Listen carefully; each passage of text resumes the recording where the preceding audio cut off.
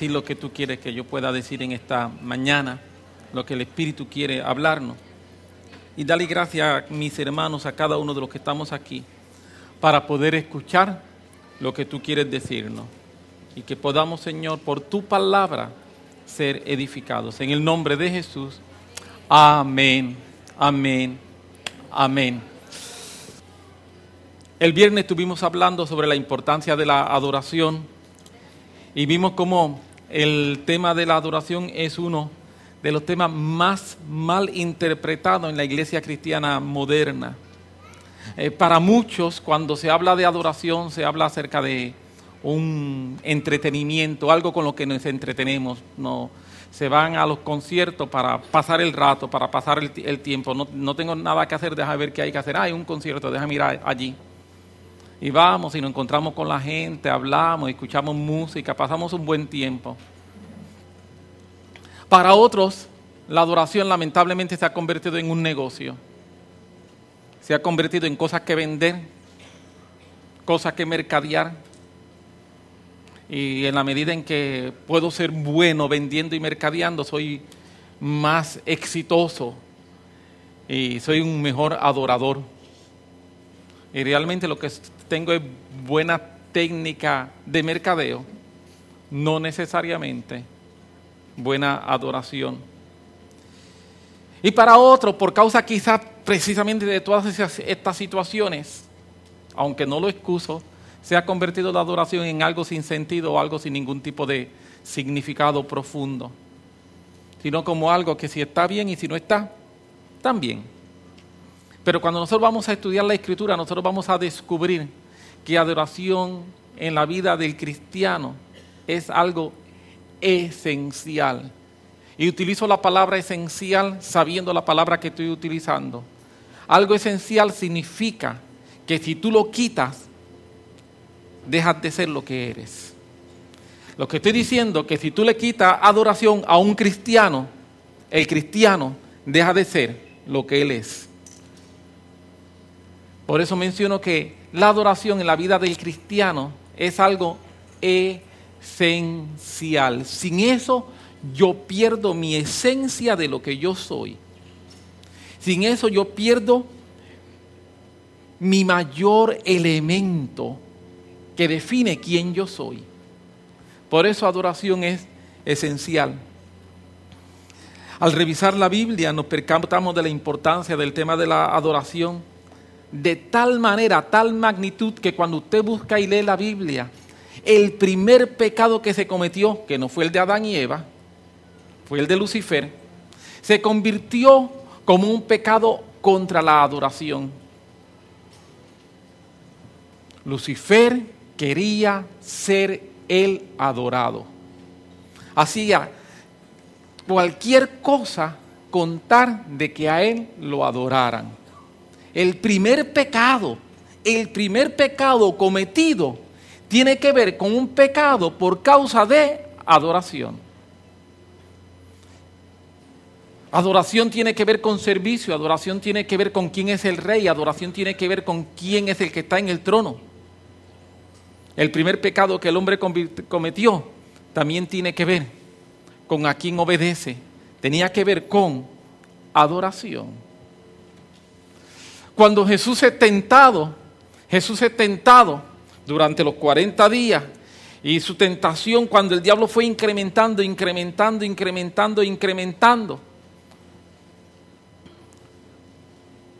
dice que lo llevó otra vez, lo que significa que ya lo había hecho anteriormente, y lo llevó otra vez para ofrecerle: te voy a dar todo si me adoras a mí.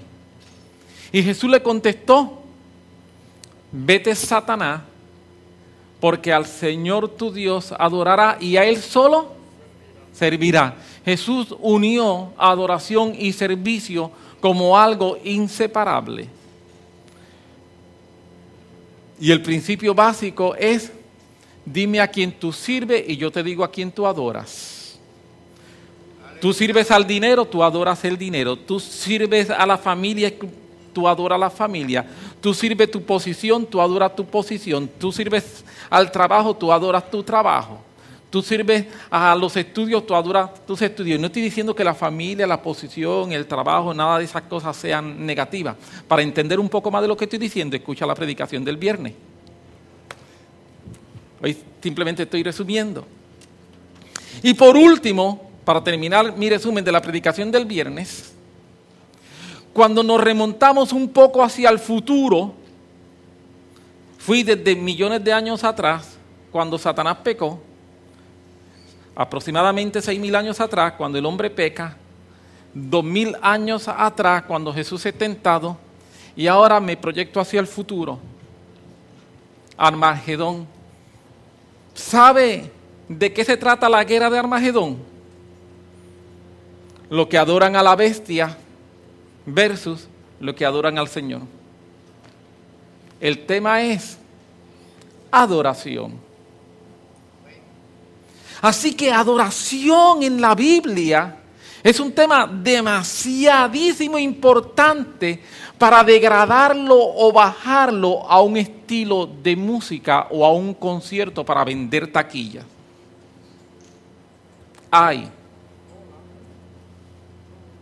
Adoración es demasiado importante en la Biblia para degradarlo simple y sencillamente a un estilo musical o a unas preferencias que yo tengo de cómo se deben hacer unas cosas o cómo se deben hacer otras cosas.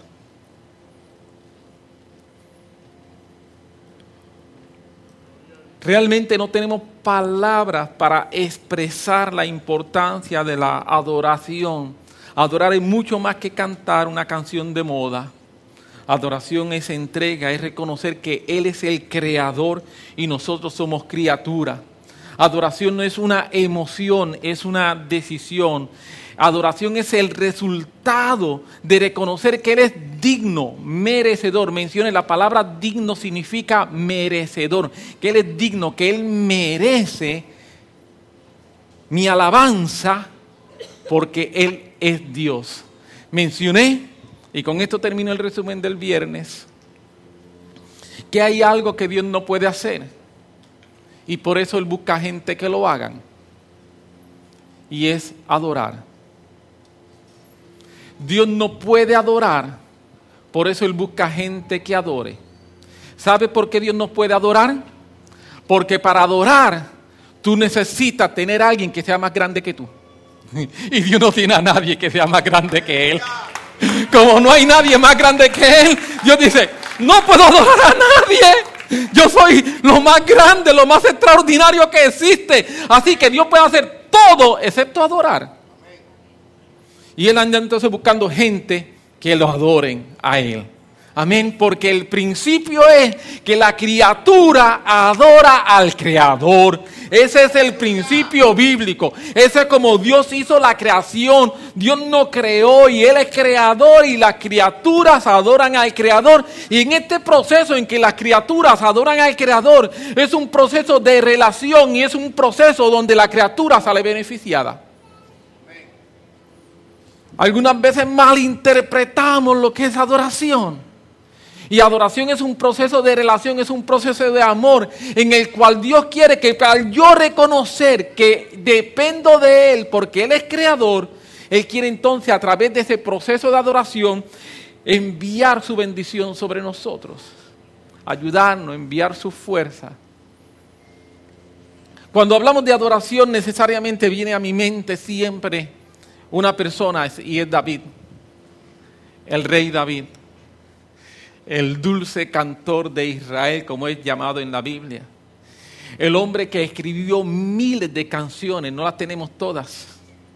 El hombre que dice la Biblia que para adorar al Señor inventó cantidad de instrumentos musicales.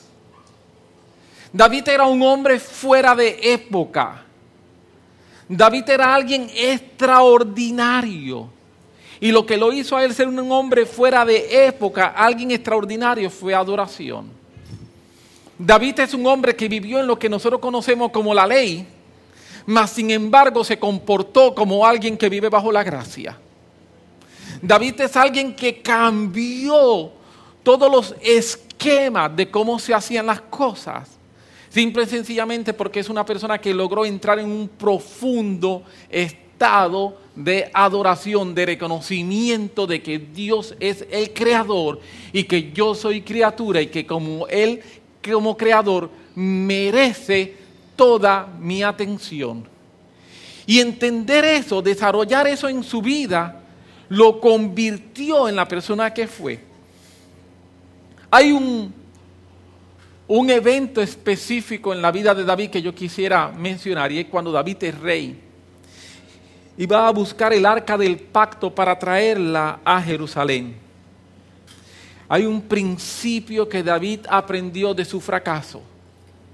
Hay un principio que David aprendió de su fracaso. Y si nosotros de nuestros fracasos, de nuestros problemas y de nuestras situaciones podemos aprender principios, somos bienaventurados.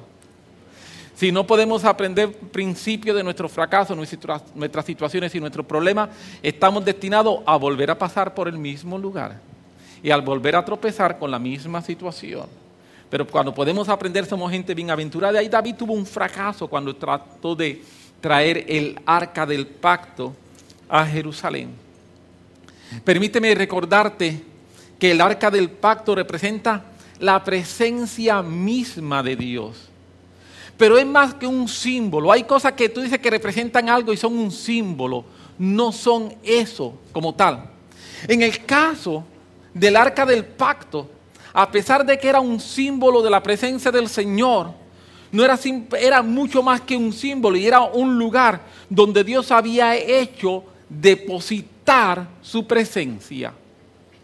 En aquel lugar donde estaba el arca del pacto, no simplemente era que simbolizaba la presencia de Dios, sino que Dios había depositado en una forma especial la manifestación de su presencia en ese sitio, lo que se conoce como el arca del pacto. Una caja pequeña, rectangular,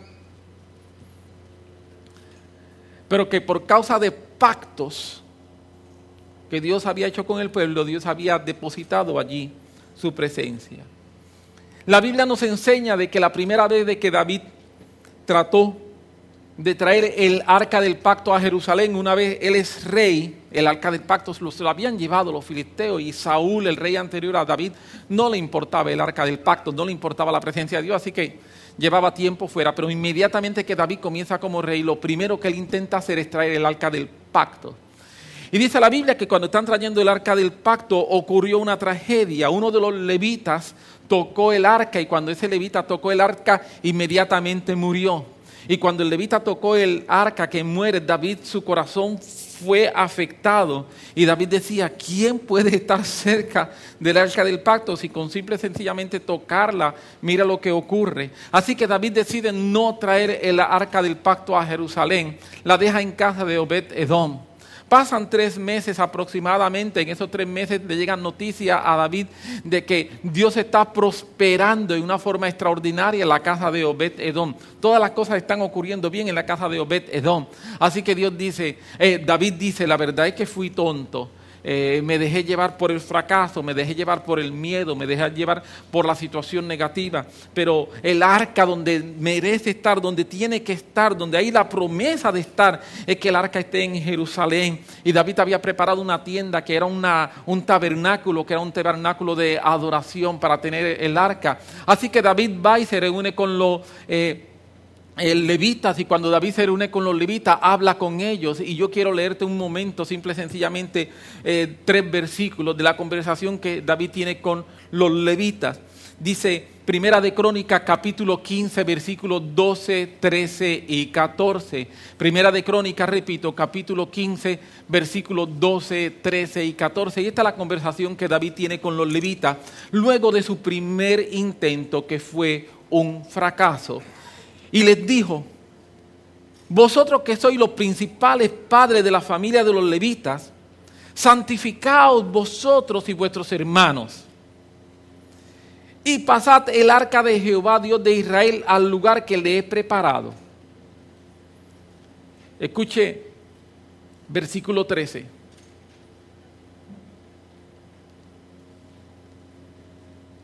Pues por no haberlo hecho así vosotros la primera vez, Jehová nuestro Dios no quebrantó por cuanto no le buscamos, ¿qué dice?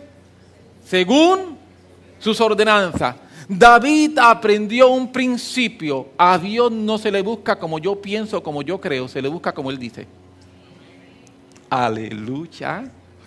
Y eso es un principio extraordinario. David dice, la primera vez lo que pasó fue que yo no procuré buscar cómo había que hacerlo. Yo decidí hacerlo de acuerdo a lo que era mi criterio. Y cuando yo decidí hacerlo de acuerdo a lo que era mi criterio, lo que ocurrió fue que Dios nos quebrantó. ¿Para qué Dios los quebrantó? Para enseñarle a David, las cosas no son según tus criterios. Tus criterios son extraordinarios, pero los puedes votar. Es una buena idea, pero gracias, no la uses. Cuando yo me enfrento con que hay instrucciones de Dios, mi criterio es innecesario. Cuando yo me encuentro de que hay instrucciones específicas de Dios, lo que yo pienso no importa. La Biblia dice, por ejemplo, que solamente hay un Salvador entre Dios y los hombres, Jesucristo. ¿Qué tú piensas? Si tú piensas que pueden haber dos, si piensas que pueden haber tres, eso no es importante. No importa. Solamente hay uno.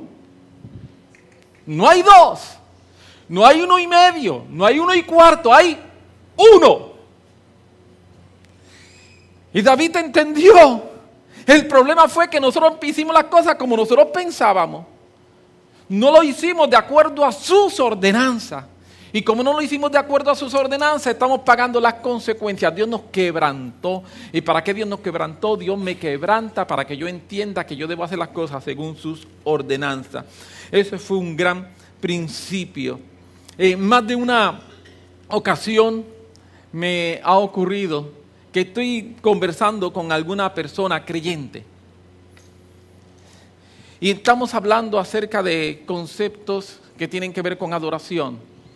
No me refiero a hablar de estilo, forma, no estoy hablando de eso. Ya he dejado establecido que adoración es mucho más que un estilo específico de expresión.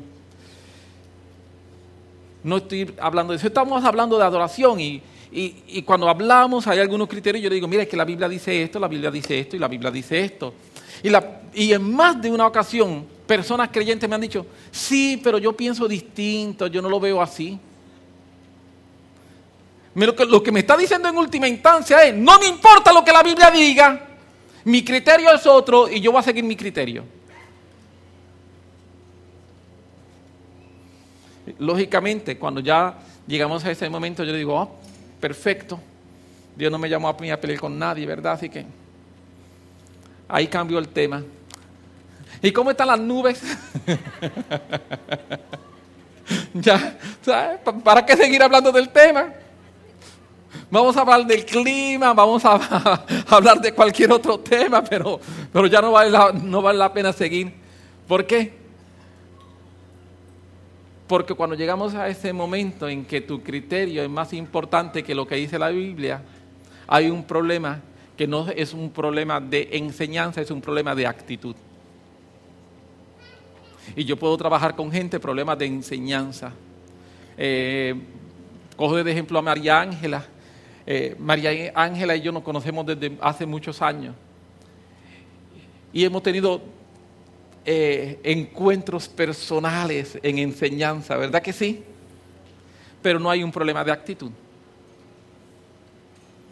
Como no hay un problema de actitud, podemos seguir hablando y discutiendo el tema 100 veces. ¿Cierto, María Ángela? Pero si hubiese un problema de actitud, ahí se tiene que acabar mi conversación porque yo no voy a pelear con nadie, yo no voy a ofender a nadie, yo no lo voy a maltratar a nadie para tratar de probar mi tema. No. Eso está condenado por la Biblia. Pero cuando llegamos a estos momentos en que son momentos en que mi criterio es más importante, te voy a decir lo que va a ocurrir. Yo no te voy a maltratar, yo no te voy a decir nada, pero te aseguro, Dios te va a quebrantar. Aleluya. Dios te va a quebrantar. ¿Por qué Dios te va a quebrantar? ¿Porque está enojado contigo? No, porque te ama. Porque te ama y quiere atraerte. Y quiere que nosotros aprendamos que nosotros tenemos que buscarle a Él de acuerdo a sus ordenanzas.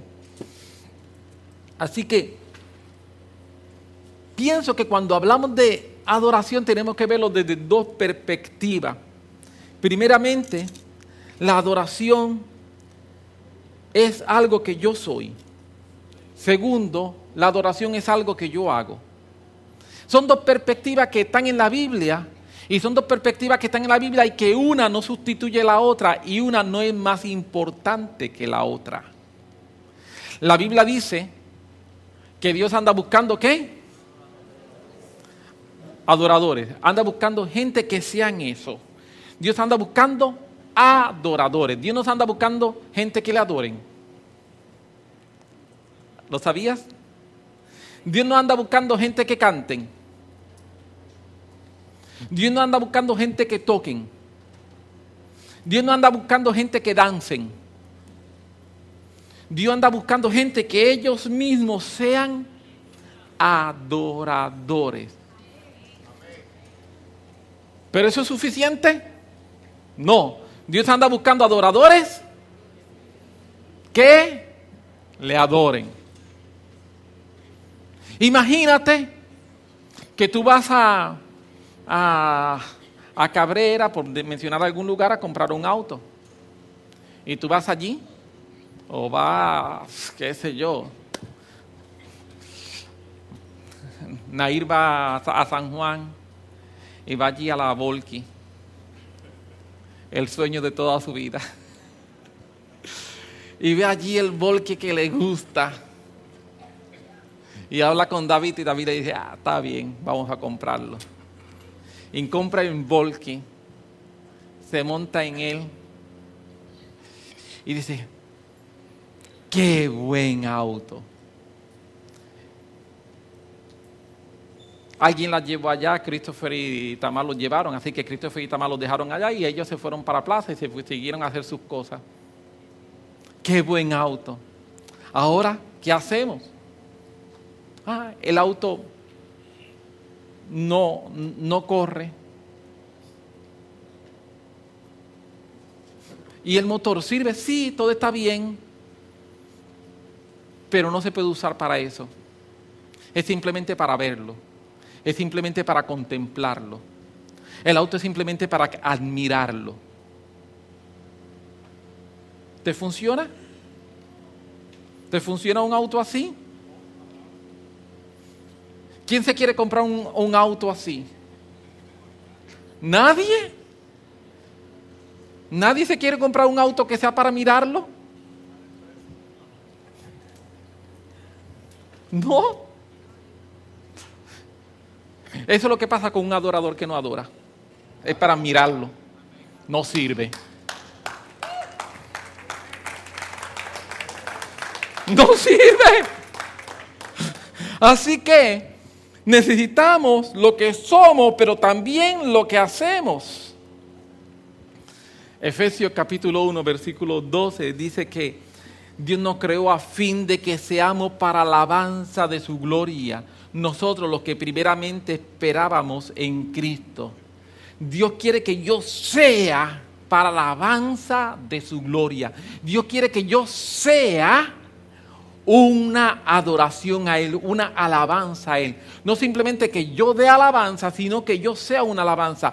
¿Cómo yo me convierto en una alabanza al Señor? Yo me convierto en una alabanza al Señor cuando yo muestro lo que Él ha hecho en mi vida, transformando mi vida, cambiando mi destino, tomando lo que estaba destruido y convirtiéndolo en una nueva creación para su gloria y para su poder. Cuando yo muestro eso que Él ha hecho en mí, yo me convierto en una alabanza para Él. Yo soy una alabanza andante. Yo soy una alabanza caminante. Porque yo soy eso. Yo soy adoración para Él. Pero si eso es bien importante, también es importante, repito, la adoración que doy. Juan 4:23, el versículo que citamos hace unos minutos atrás, y quisiera ir a él nuevamente. Cuando Jesús dijo, hablando con la mujer samaritana, mas la hora viene y ahora es, cuando los verdaderos adoradores adorarán al Padre en espíritu y en verdad, porque también el Padre tales adoradores busca que le adoren. Para de principio que quisiera mencionar aquí, lo primero que Jesús habla de verdaderos adoradores. Si hay verdaderos adoradores, significa que hay adoradores que no son verdaderos. Hay adoradores que son falsos. No sé si usted ha tenido la mala experiencia, porque permítame decirle, es una mala experiencia, de ir a un banco, a una cooperativa, a una institución financiera en algún momento, y que usted va porque le dieron un dinero, y usted llega con el dinero, usted va a depositar su dinero en la institución, y cuando usted va a depositar su dinero en la institución, lo pasan por la maquinita que hace cuenta los dineros, y de momento, ¡pim!, hay un billete falso. Y usted sabe lo que pasa cuando hay un billete falso, ¿verdad? Lo quitan, y para efecto, si usted iba a depositar $1,000 y llevaba 10 billetes de 100, aleluya, llevaba 10 billetes de 100 y uno de ellos resulta falso, su depósito va a ser más que por 900. Ni siquiera le pueden devolver el billete, no se lo pueden acreditar. Eso es un delito. No se puede hacer nada de eso, ni siquiera se lo pueden devolver. Ellos tienen que sustraer el billete para notificar que hay un billete falso.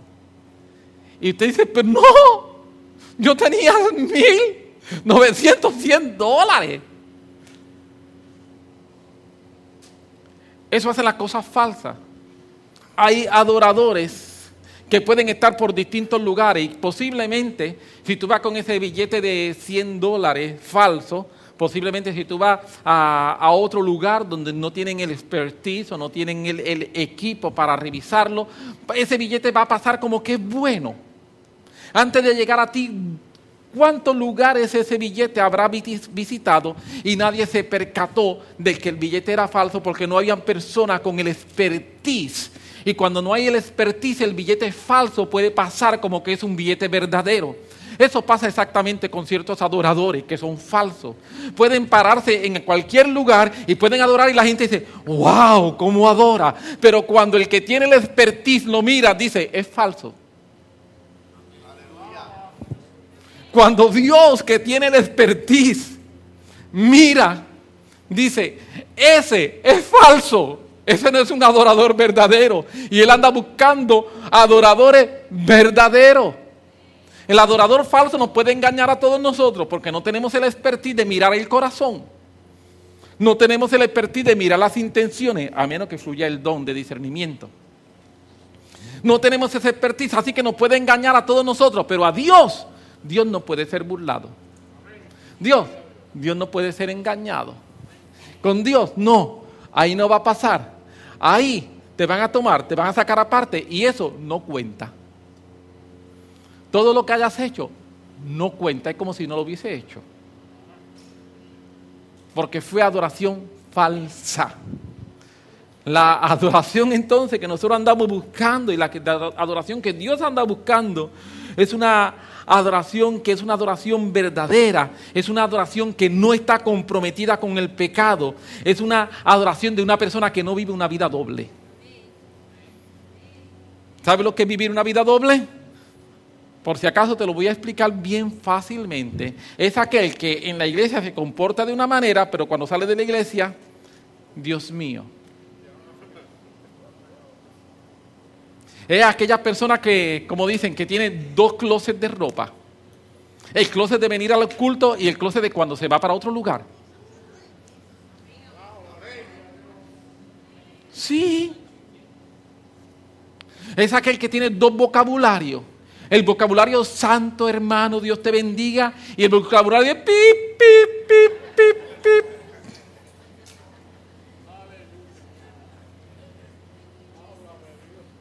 Aleluya. Eso es vivir una vida doble. Y si yo estoy viviendo una vida doble, mi adoración no es verdadera. Y Dios nos está llevando, Dios nos está obligando, Dios nos está presionando a que veamos que yo soy llamado a ser y a dar. Pero antes de dar tengo que ser. Es importante dar, súper importantísimo. Es el segundo paso, no el primero. Y Dios nos está llamando a ser verdaderos adoradores. Repito que mi vida no está comprometida con pecado. ¿Significa que soy perfecto? No, hermano, no significa que soy perfecto. ¿Significa que no puedo fallar? No, de eso no es de lo que estoy hablando, por favor, no me malinterprete. Fallo continuamente, cometo errores, pero Dios sabe que tengo la mejor intención de levantarme y esforzarme por hacerlo bien la próxima vez, por no volver a cometer la misma falta. Dios sabe que tengo el deseo, que me estoy esforzando y que estoy tratando de dar lo mejor de mí. Eso sí significa. Lo que significa que no estoy conforme con mis fallas, que no estoy conforme con mis debilidades, que no estoy conforme con mis situaciones, sino que me estoy esforzando para ir por encima de cada una de ellas y lograr cada día ser un poco mejor de lo que fui ayer. Eso sí significa. Y eso es ser un adorador.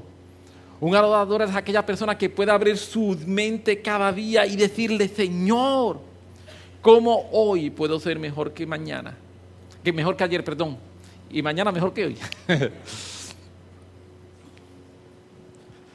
Durante años hay una oración que yo hago todos los días al Señor.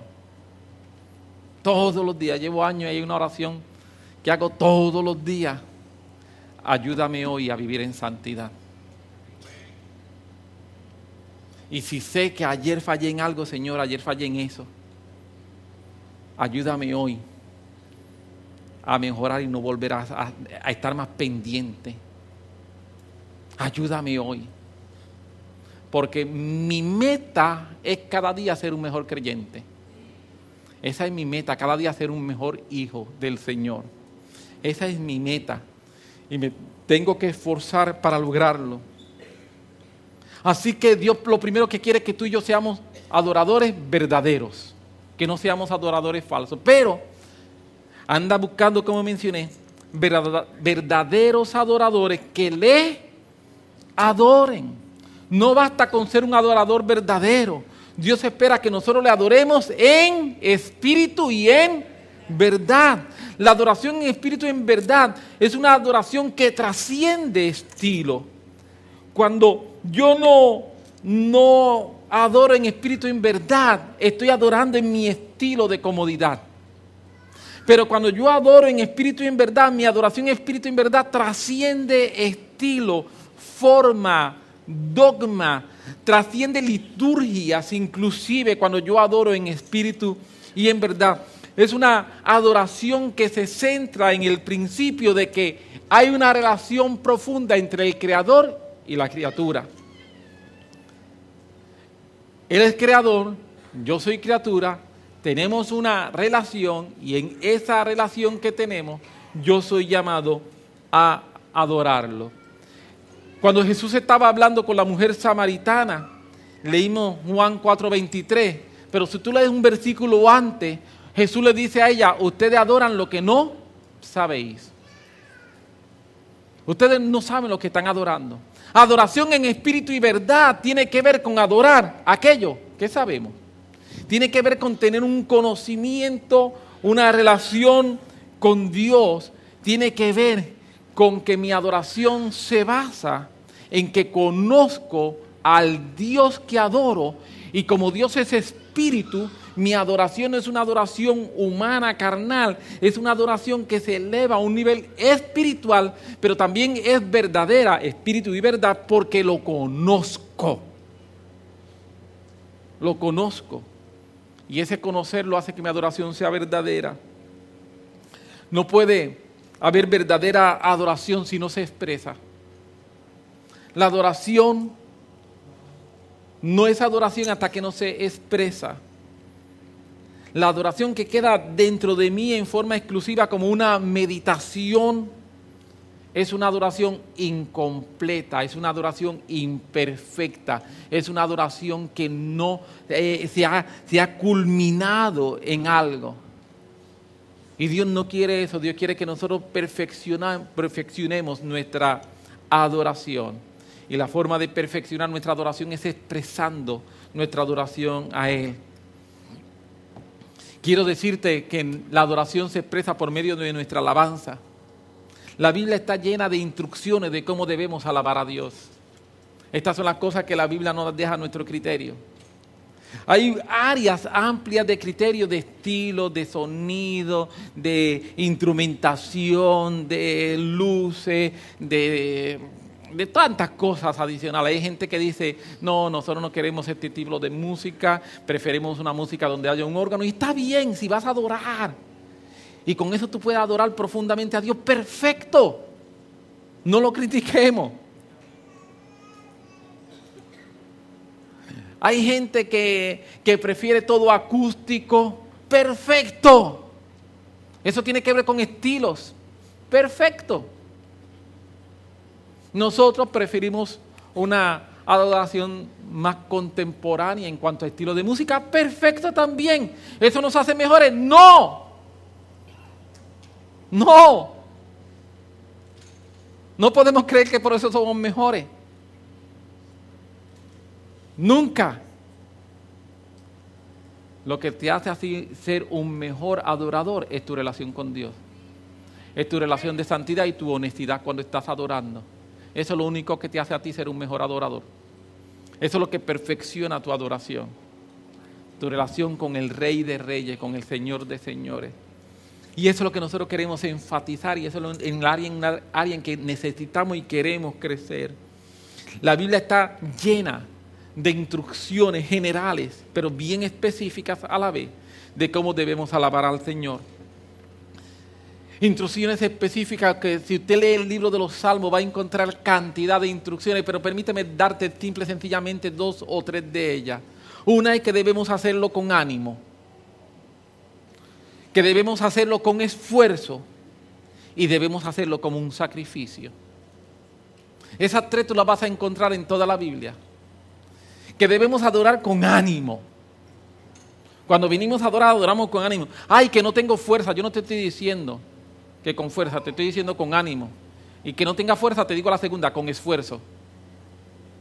Esfuerzo es precisamente, tú te tienes que esforzar cuando lo que tú vas a hacer está un poco más allá de lo que son tus fuerzas normales.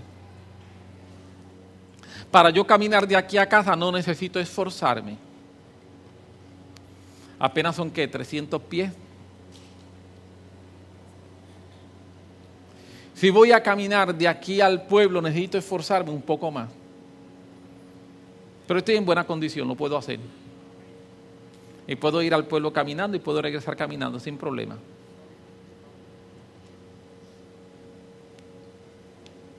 Si me dice que tengo que llegar a Manatí caminando, lo voy a lograr, pero me voy a esforzar. Necesito hacer un gran esfuerzo para hacerlo. Y de allá para acá cojo pon. Esfuerzo es aquello que llega un poquito más arriba de mi umbral de conformidad. Y la Biblia habla de que adoración es un esfuerzo. Si cuando tú estás adorando, tú estás en tu lugar de confort, te estoy invitando hoy, crece un poco más. Vete a un lugar de esfuerzo. El lugar de esfuerzo significa levantarme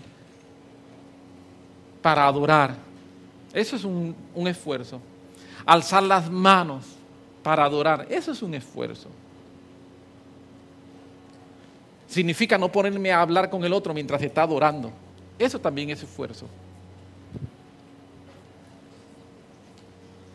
Y dice que debe ser como un sacrificio. Un sacrificio es algo que yo ofrezco y se lo estoy dando a Él, esperando que cuando Él lo mira, Él va a decir, me agrada, me gusta esto.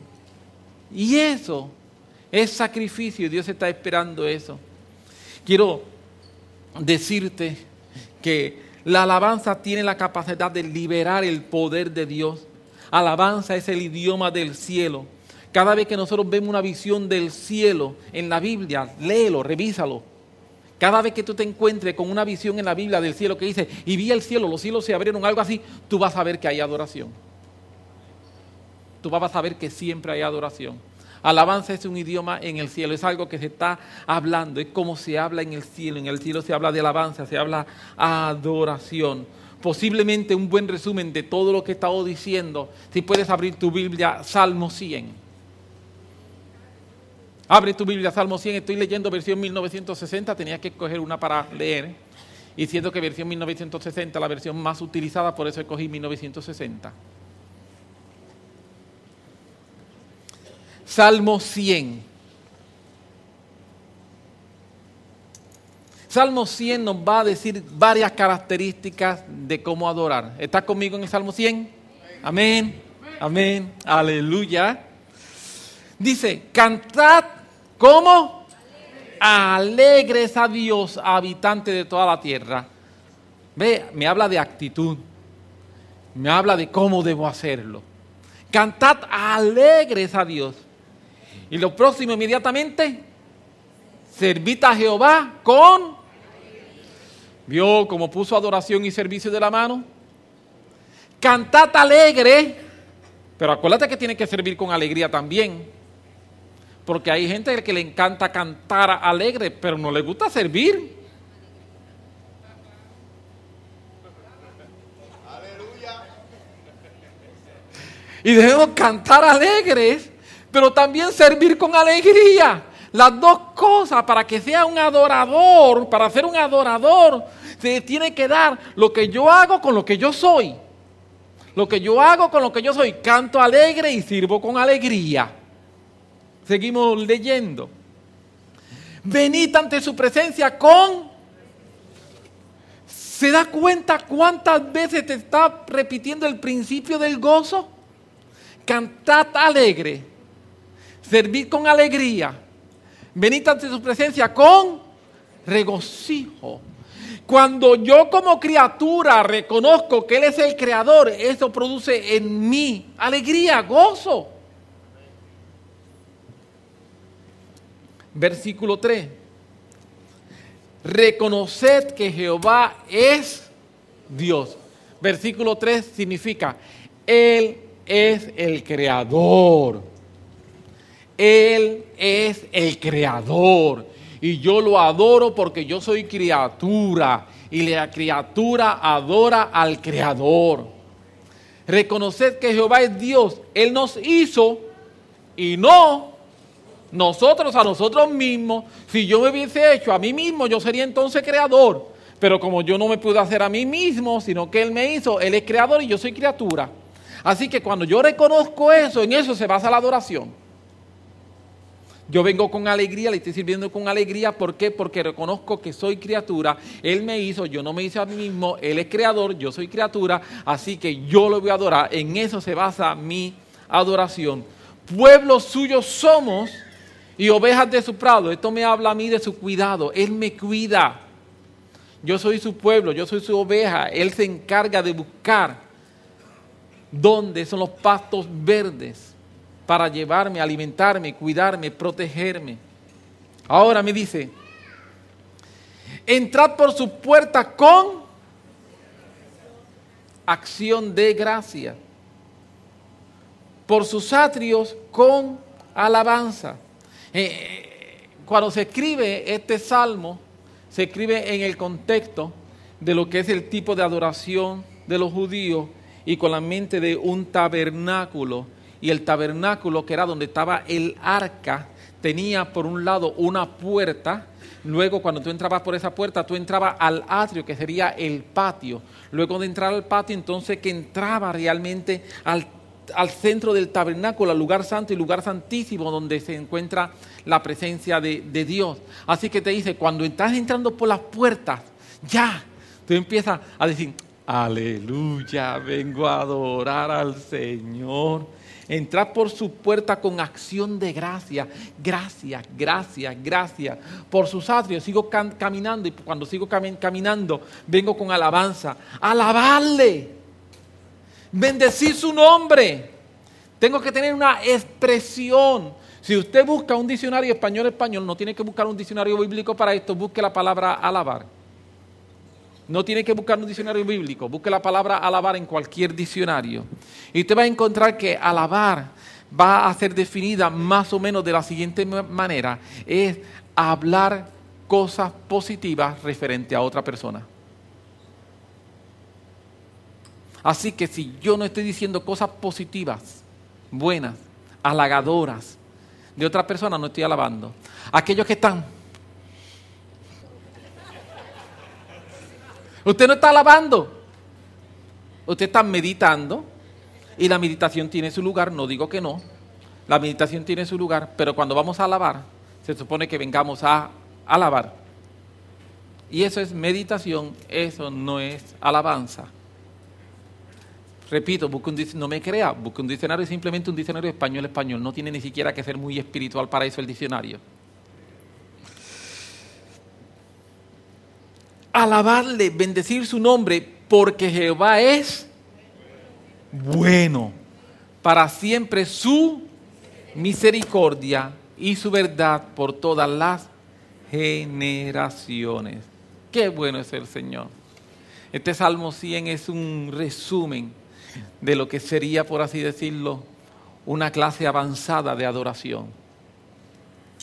Este es un resumen de una clase avanzada de adoración. El salmista logró en apenas 5 versículos condensar tantos principios tan extraordinarios de lo que es adoración, de lo que es alabanza, comenzando con mi actitud, siguiendo con la razonabilidad de por qué yo tengo que adorar, y luego entonces me habla acerca de cómo lo hago.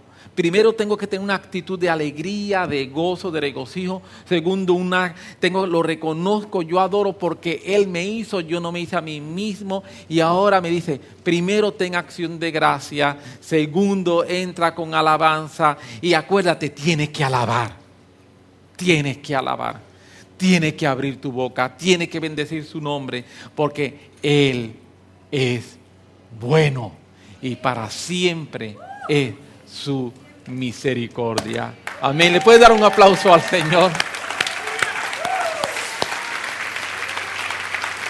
Si el grupo de adoración puede subir.